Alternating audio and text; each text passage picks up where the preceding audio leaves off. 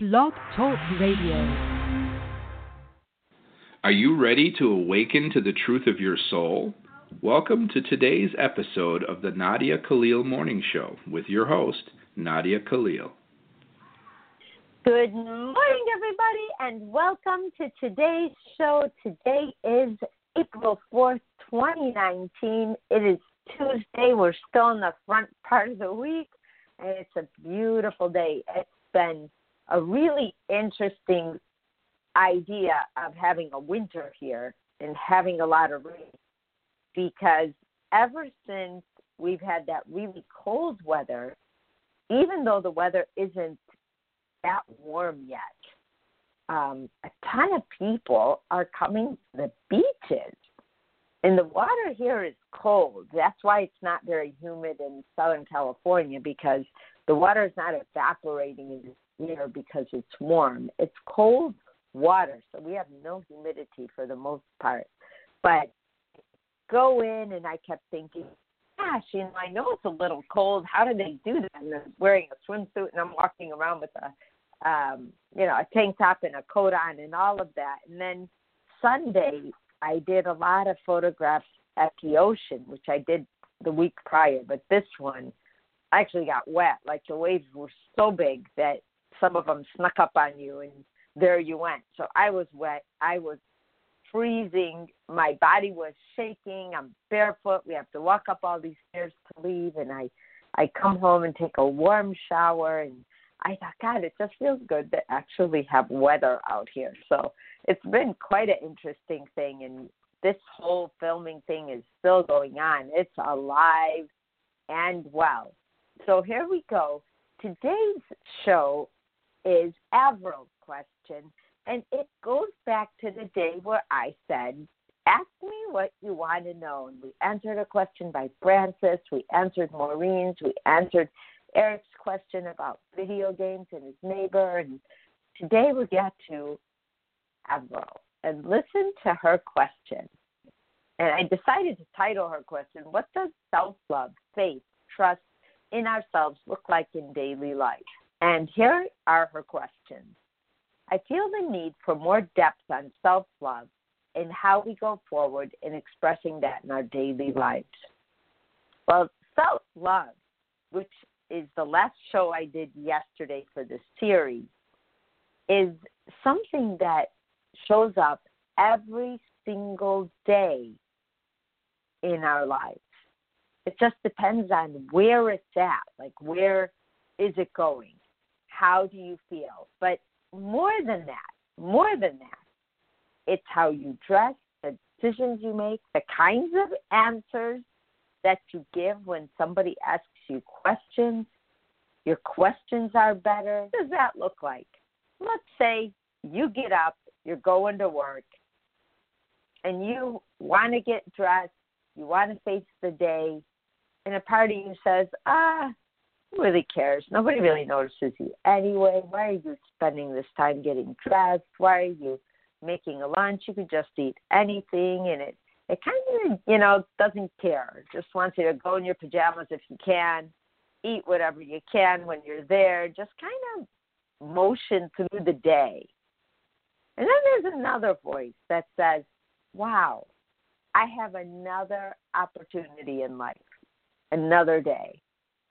And I'm going to wash up and shower and get dressed and make sure I eat something and take good food with me and eat at work and come home. And I can't wait to get home and see everybody and just this light. And this is before you ever hear a decision or like a conversation about self-love. Because we definitely were not taught to love ourselves. We were taught to love everyone else. And then when they love us back, that determines how lovable we are. So to have to think in the opposite is kind of a lot. But once you feel good and you've taken a minute to take care of yourself, what happens to you? You get more excited about anything you see. You're driving to work and you're thinking, hey, you know what? I I've got a lot of hope in my life. Like, I want to do this, and I really do like my job. And, oh, my gosh, what do I like about my job? Well, I like having my desk, and when I go, it kind of gives me a time out from everything else in life, and I like doing the kind of work that I do. I love drawing sketches, or I love planning meetings, or I love planning events, or whatever it is you do, just to start thinking of it as something you love. Like, hey, I chose this job. I chose these clothes because I love colors. And you just start kind of answering the needs of your heart, of your mind. Your desires are popping from here to there. When people ask you a question, you listen to them. You actually answer them fully. Not because you don't have time. We never have time. We're always rushing from one thing to another. But you make that time because it's actually less stressful and you get it than just pushing things off and letting them pile up, even if it's just a question. When you do ask a question, you make sure you're not wasting your time and someone else's time, and it's a question whose answer you really want. It's like you're accounting all day long. Yes, I want to do this. What are my intentions here? If you want to take it into that language. I have an intent to have a good day. I feel like I can handle anything, no matter what it is. And you start to think in a way doable, not a burden. You start to think of what's working and building on that instead of taking the one or two things that aren't working in your life and hyper-focusing on them. Why not me? Why don't I get this? I miss this. I miss that. I don't even know this. I don't even know that. You're just over and over and over again. You go to sleep and you wake up with everything that is missing. But when you focus on what's there, you're saying, hey, you know what? The decisions I've made aren't so bad. And they do end up working together. Gosh, it's kind of weird. Like it's a synchronized watch kind of a feeling. Then you have another question, and it said, I would love another show done on bridges of transition. As that show was a lot to take in for me, maybe a refresher training on that.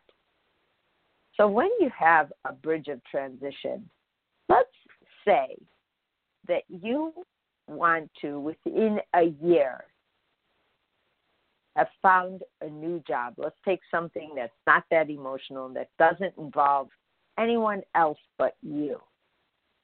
And you say, I want a new job in a year.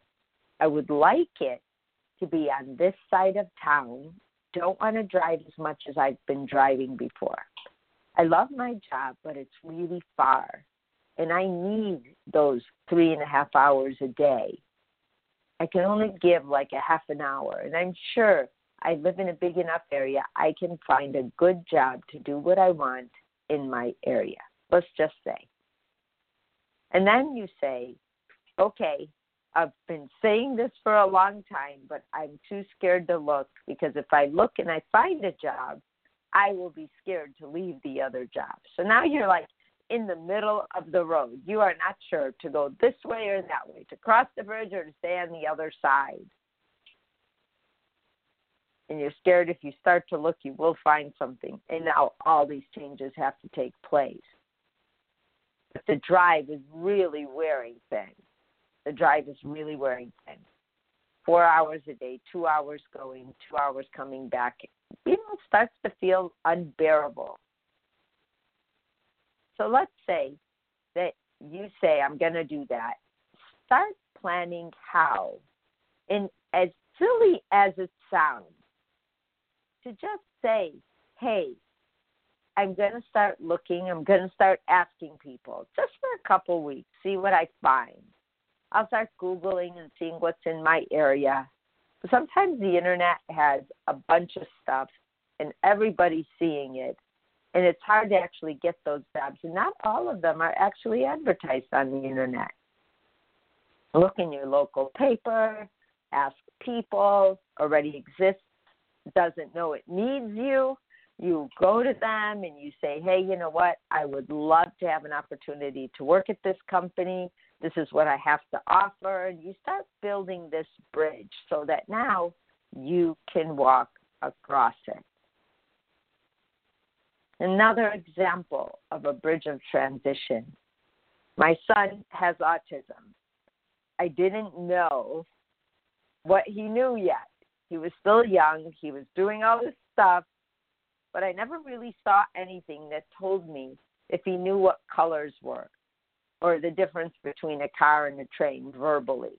I just didn't know. Just played and played and played, and he set him up, and I knew he could hear me because if I called him, he would listen. If his dad came home and the key went in the door, he would react.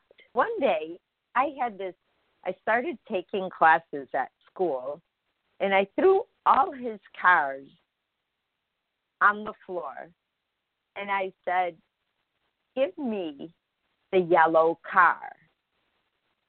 And he gave me the yellow car. Not a yellow train, not a yellow anything, a yellow car.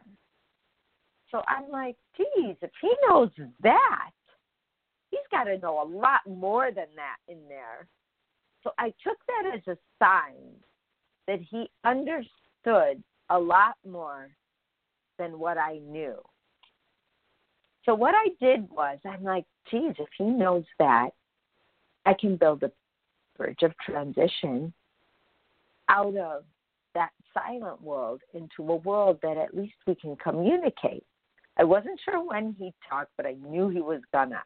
I don't know why I knew, I just did. But I had to get him there. So I built one bridge of transition after another from his world, his way of thinking, to interacting that information with me. Because the problem was I didn't know what he knew because I wasn't interacting with him as though he knew. Once I took it upon knowing that he knew that, now the whole world was my oyster in teaching him. So I would, sit with him, and all I did was build bridges for him to walk on and get out of that mindset of not communicating, even if our communication was non-verbal. So those times that I would sit with him and ask him, give me Thomas the tank engine, give me James the red engine, give me number 24, I can't remember the race car guy's name, Jeff Gordon. Give me Jeff Gordon's car.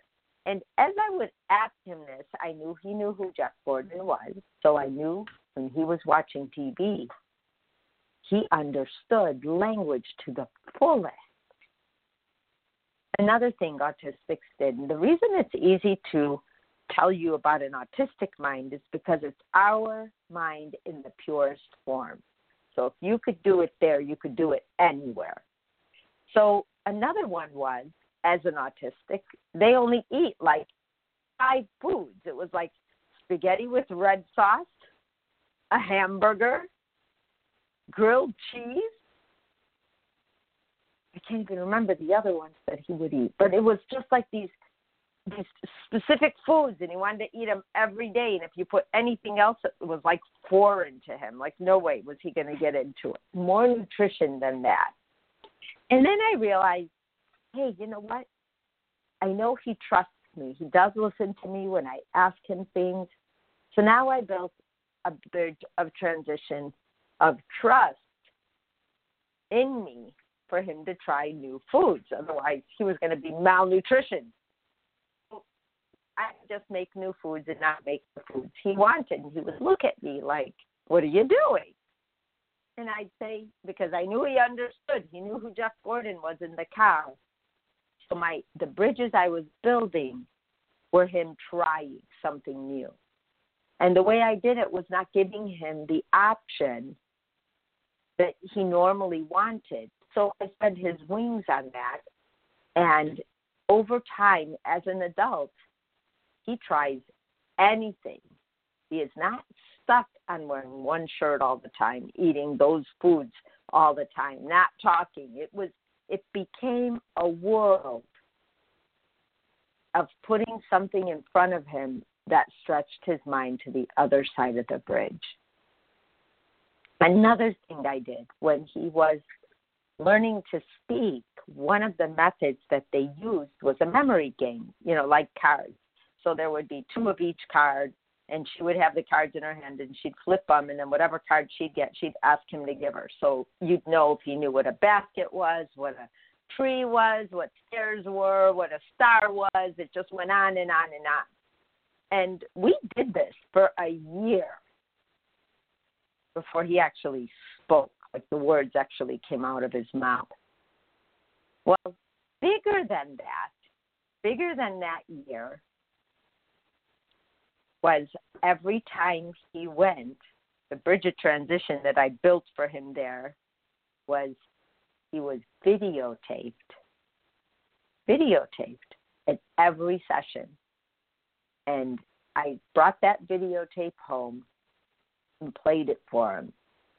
So now instead of seeing one class, he saw that class like 12 times.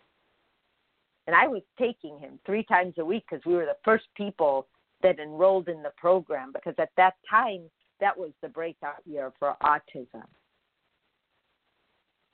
So now he's watching himself about 36 times a week, wearing the same shirt with the same fireman hat on his head.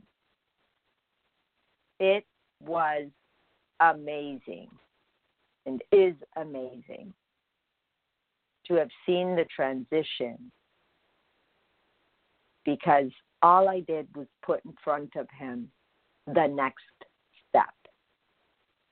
So now here you are at home, Avril, and you want to do something different. Let's say you want to start moving, or you want to start thinking in terms of self-love. Your bridge would be self-care. And how do you start with self-care? Is you give yourself time. Or a mother or a brother or a friend where you sit and you talk all the time, but just you by yourself, to where you're really comfortable having conversations with yourself.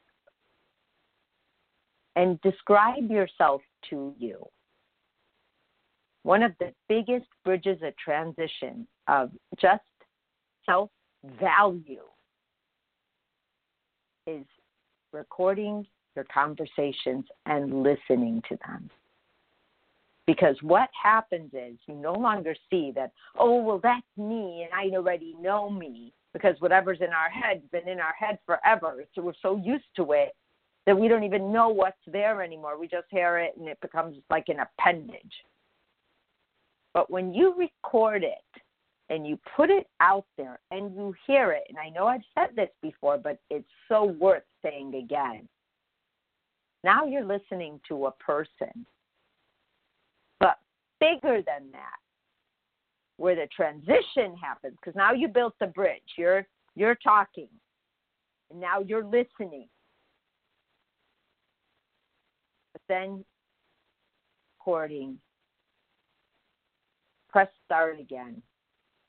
And I want you, after you listen to it, to answer that voice as though you would your best friend if they came to you and told you that. Where the magic happens when you do that is when you actually listen to your own advice. When you listen to your own advice, which is like so critical, is that you start to believe that you really can be. You really can be that person that you know you can be, that you see in your future somehow. And what happens is that future gets closer and closer and closer until you are able to live it. And before you know it, you're like, wow, I used to think about this all the time, and now it's happening. And you think it's like this little miracle. Well, it is. One of the greatest movements of our minds and our lives is when we take our own advice. I learned that lesson when I first saw Christ. And I'd be telling people, well, Christ said this, do it. Christ said that, do it. I was doing a lot of what Christ didn't even really think of it affecting me, because I thought, well, I know it, so I know it already. But knowing something and doing something are two different things. When I started looking at the people around me growing because of this simple advice that wasn't hard, we just had to do it. We just had to be aware of it. I was like, wow, look at that life change. Look at how they feel now. I'm going to do that. And I do it. And I'd be like, oh, my God, this is magical. And the more I knew, the simpler it got. Build yourself a bridge, and then you walk yourself across it. Nobody on the face of this earth can do for you. I was telling people stuff all day long, literally since the day I've seen Christ. So that's been a good 17 years now. In 2 days, it will be 17 years. But no one did the work for me, not even God, not even Christ, because of our free will. So I hope that kind of helped you. Please let me know, because if we need to do another show on Bridges of Transition, I will be more than happy to do it. The other question you asked is, I would love a question to be answered: power of faith, hope, and trust, fear, and faith cannot coexist, as choosing faith and how that can improve our relationship with ourselves and in the relationships in our life and the world. Thank you, Nadia, for all your work and for being the wonderful you are. That's great. Thank you. And that was all of Avril's questions. You cannot fear God and love God at the same time. The only way I could describe that to you is how many things that you fear now, let's not say it's God, but how many things do you fear now? It's hard, isn't it? I'm scared of that, but I want it, but you don't know if you love it. I started to be careful about what I said I loved, because there's some things that I didn't even understand about love, but that's a powerful energy. We call it love. But one of the greatest, what Christ calls taught in error, things we were taught in error, was that the same God that really loves us, that we are a part of, can hurt us. So now we feel like we have to behave a certain way, and we even lose sight of the fact that He can see us all the time. So now you have to say, oh my gosh, God's seen me since I was born, since before I was born. God knew me before I got here, and He'll know me after I leave. Where in there have I ever felt punished by God? There is no. So why would there be punishment anywhere else? I remember one day I was driving, and this was years ago. Like, I can't even remember what year it was. It was so long ago. It was when my sister and I still took vacations together. So it had to be before 2004. It was after I saw Christ, but before Little Wing was published.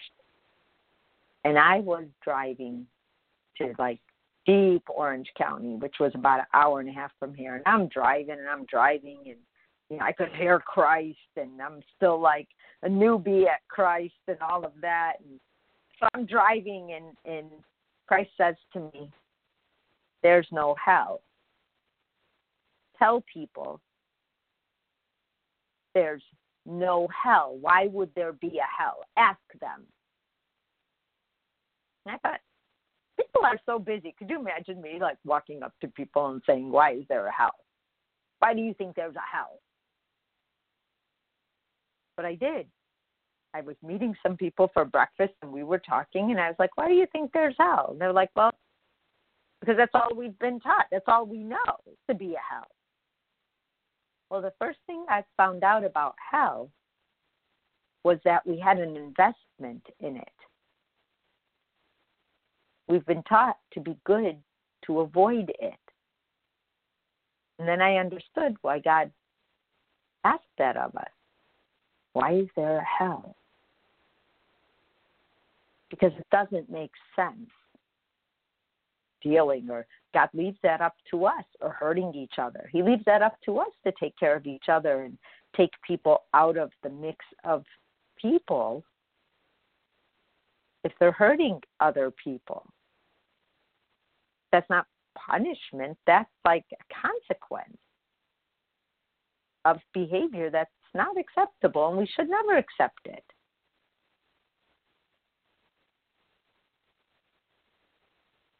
The way we look at what improves our relationship with ourselves. You don't have to choose faith. We already are faith. The choices that take us away from faith are where we choose.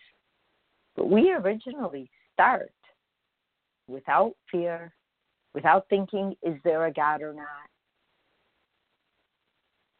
We are really on point. And then we get shaped because we're like, how could that be true? Because we already felt this good, beautiful feeling.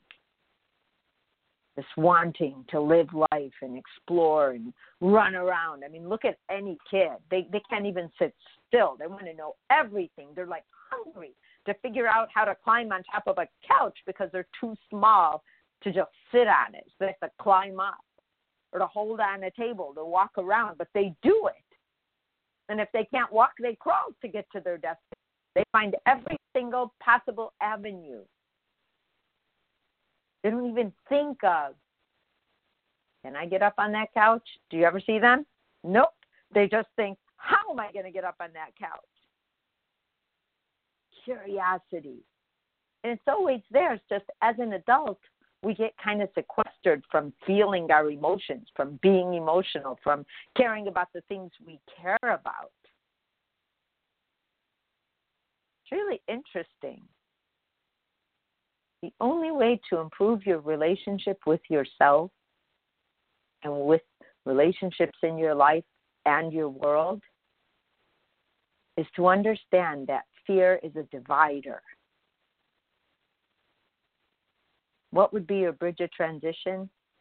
Just keep reminding yourself that God doesn't punish us. So we don't have a reason to fear our own faith in a bigger picture. However it is we believe in God in the bigger picture of our lives. Because we already are that bigger picture. And once we recognize it, that bigger picture starts to show up in conversations and in people we meet. Avril, I hope I answered your question. I will see you guys tomorrow. I already ran out of time. Have a great Tuesday. Bye-bye. You have been listening to today's daily dose of the Nadia Khalil Morning Show. To learn more, visit www.nadiakhalil.com.